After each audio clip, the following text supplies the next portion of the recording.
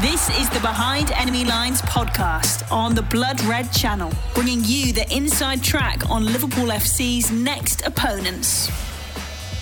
Hello and welcome to the latest Behind Enemy Lines podcast on the Blood Red channel. I'm your host Matt Addison, and I'm delighted to say that alongside me is Birmingham Live's Aston Villa reporter Ashley Priest, who is of course here to preview the game between the Reds and Dean Smith's men. Ashley, welcome to the Blood Red podcast. How much are you looking forward to the weekend's game? Yeah, looking forward to it. Hello to all the Liverpool fans. It would have made a great weekend with the National this weekend as well.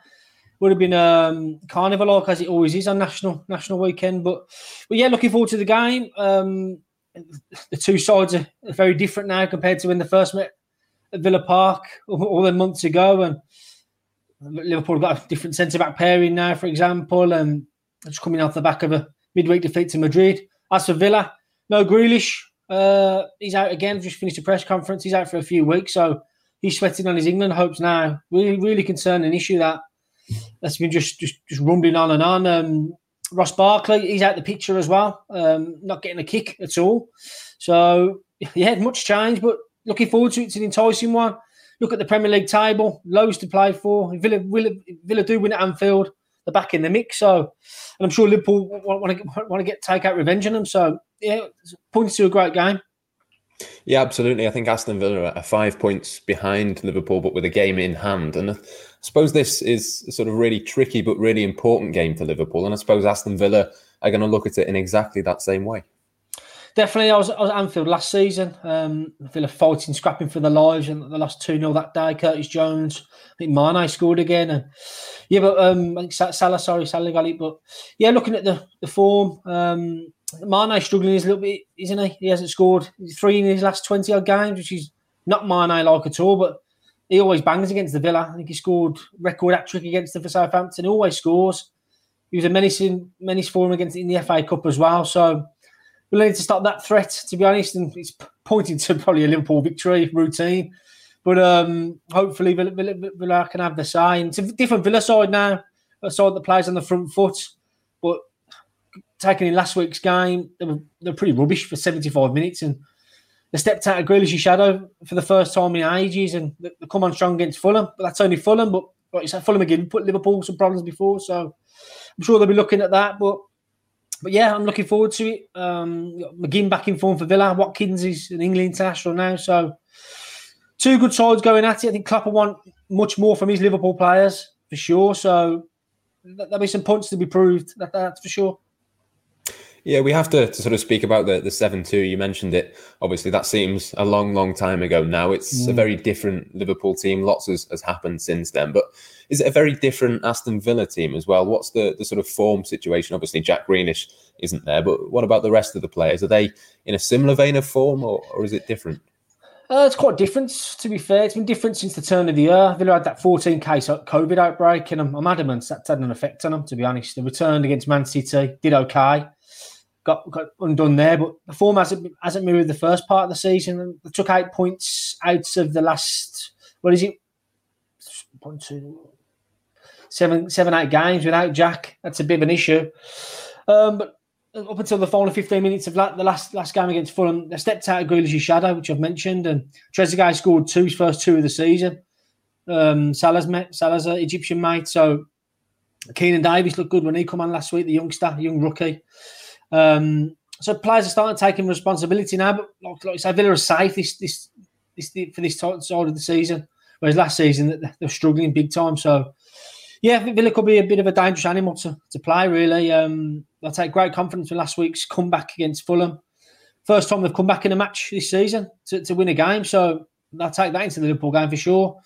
I'm not too sure what to expect from Liverpool's point of view, Matt. How are they shaping up? I know the midweek defeat was pretty bad, but Yotta's been in form of late and players like that. So how's it all been over at Anfield?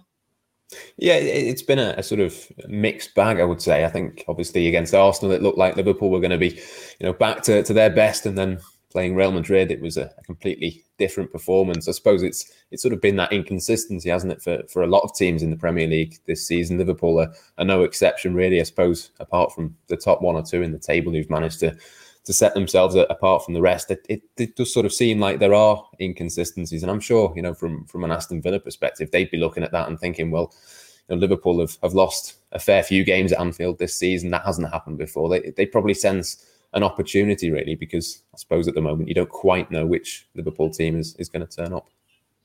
No, definitely. Dean Smith's made a big point to that for weeks and weeks. Just inconsistent. Only real Man City who are dominating, really, in terms of consistent run of results. It's just hit and miss everywhere. Fulham are winning one week, we're getting battered the next.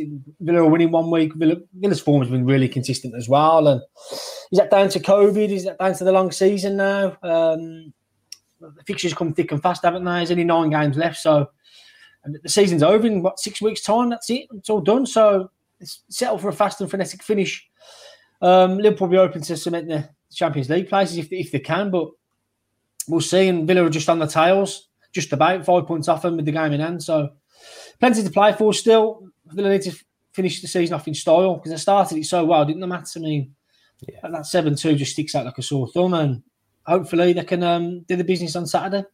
Yeah, there's a lot of good players, isn't there, in that Aston Villa squad? I mean, from this point onwards in the season, what would you say is success for Aston Villa? Is it maybe one eye on the Europa League, the Champions League, even with those games in hand? I mean, what's the sort of aim from this point of the season onwards? Yeah, the players have been having in-house interviews of late. McGinn, Konsa, they're all targeting European football, Europa League, Champions League. They all mention them 2 words in their interviews. So it's something they're looking at to build. Probably not this season, to be honest. Survived by a single point last season, don't forget.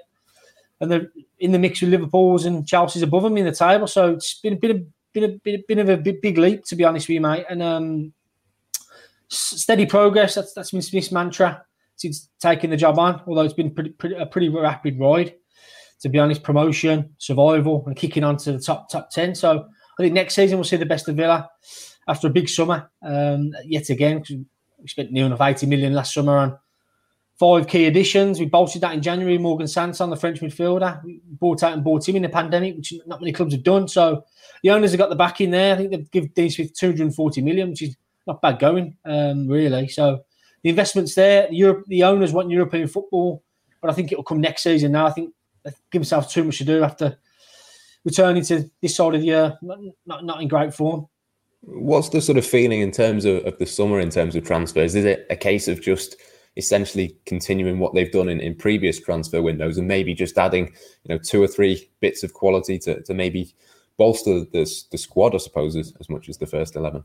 Yeah, I think it will. I mean, the first year they came up, they signed 13 new players in the summer. It was a complete overhaul, £130 million spent. I mean, they went shopping in Belgium for little cheap boys, £11 million there, £8 million there. But this time, last summer, it was quality over quantity. Club record fee for Ollie Watkins. It's a long-term investment. That could rise up to 33 million. Emi Martinez has been an unreal signing. I don't know how Arsenal let him go. 20 million quid that could rise to. No-brainer. Matty Cash has stepped up from the Championship really well. And Bertrand Traoré was a European addition from Lyon. So plenty of pedigree there. And they've all proven themselves this year. So they'll be better players next season. I think the emphasis on this coming summer will be the same. Buying quality over quantity again. They'll have a £100 million budget, I think they'll go at. I think it's more interesting looking at Liverpool's transfer situation, really. I think Yotta's been a brilliant buy, but Firmino, Mane been off form. They haven't got really others to rely on, really. Shaqiri, uncertain future. Salah's still the main man, I guess, but it's going to be a bit of an interesting summer for Liverpool fans and Liverpool on the whole. I don't know what Klopp's got up his sleeve, but is it major surgery needed there, Matt?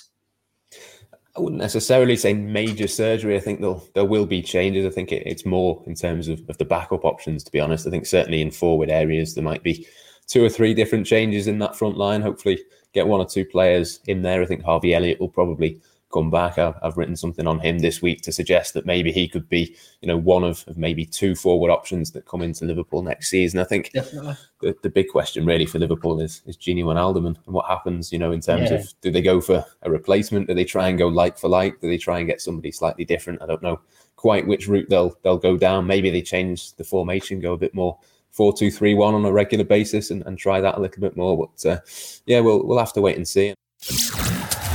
Behind Enemy Lines on the Blood Red Channel.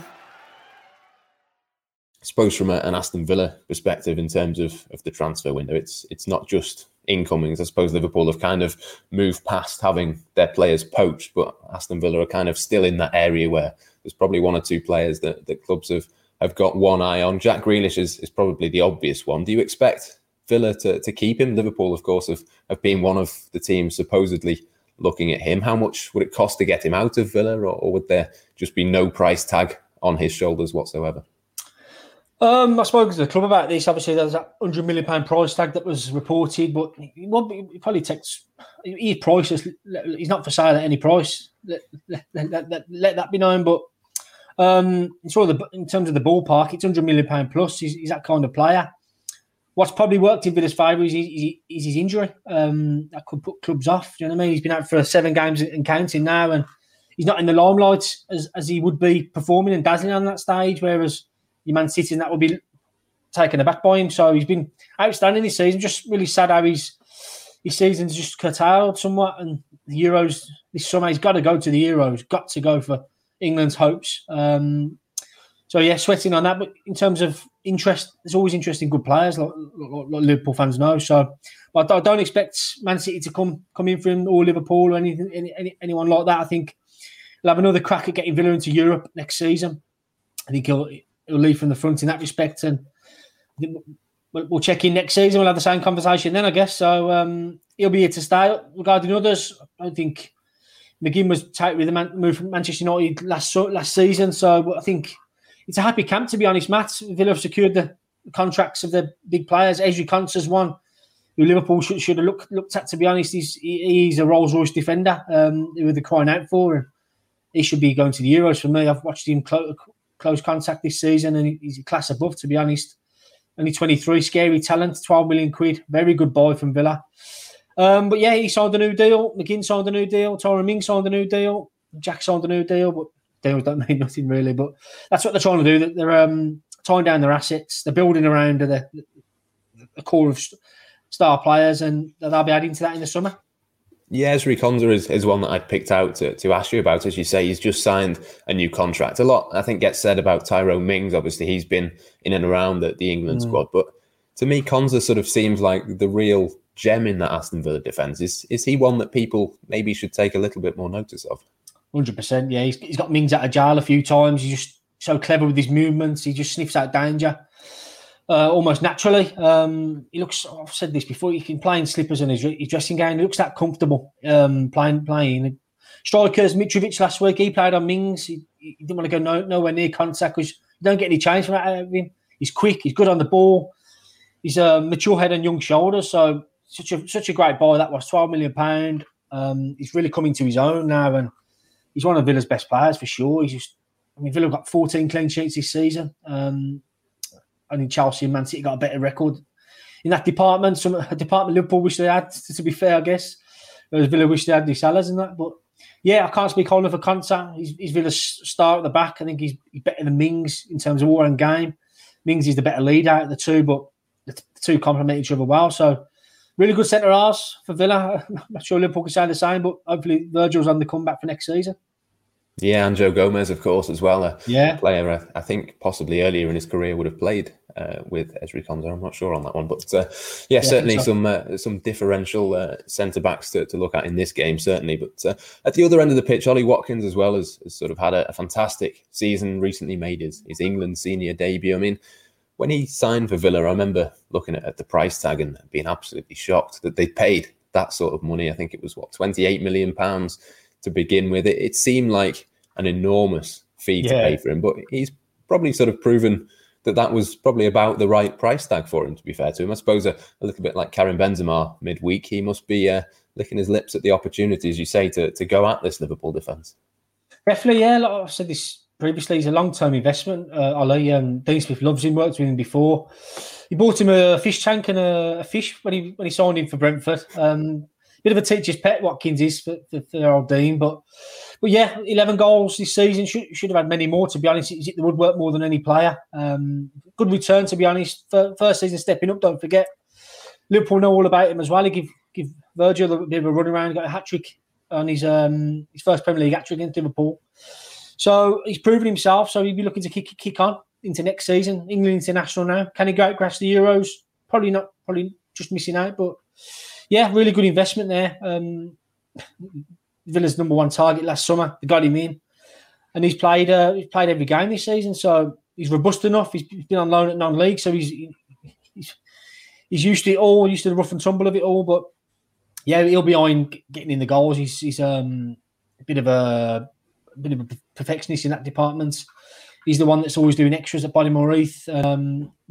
Keep on improving his game. He's impressed Southgate and others this season, and long may that continue. So yeah. I did have hope on him breaking Benteke's record for Villa in 2012, 2013, but that was 19 goals, but he's 8 away from them with 9 to play, so probably just come short in that department. But great signing. I think he's got a good supply line. Obviously, he's missed Jack Grealish of late, but yeah, good striker, great investment.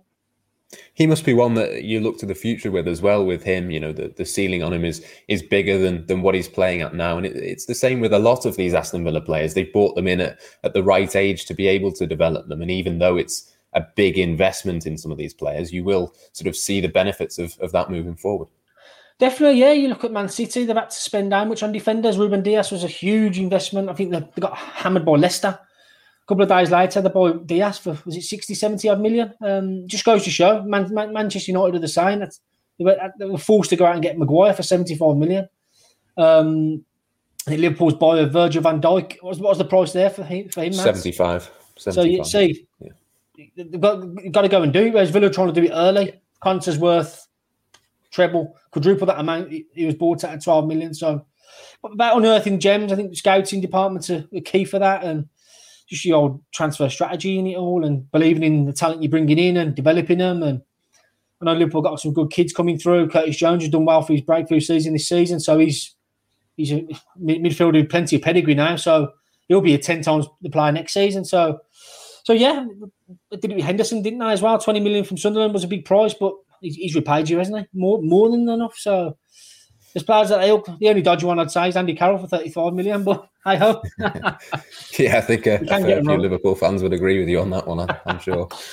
Yeah, no, it's not too often these days that either Liverpool or Villa seemingly throw away the money in the transfer market. There's some certainly really, really good players on show for both sides. Just before we finish, I'll ask you for a sort of prediction and how you think that the game is going to go. I mean, we've said it, plenty of times during this podcast. It's very difficult to predict the Premier League this season. It's hard to know which version of Villa or which version of Liverpool will turn up. But how do you sort of see the game panning out, and what do you think the scoreline might be?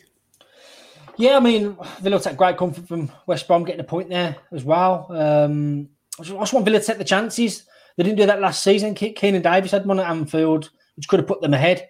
I think 5 minutes later, I think Jones scores and it's game over. So if you give Liverpool a leg up, 9 times out of 10, they'll see the game out and they'll make you pay. So just hope Villa take the chances. They probably won't get many, but I do say that. But I haven't seen too much of Liverpool's defence this season to suggest otherwise. But yeah, it should be an attacking game, to be honest.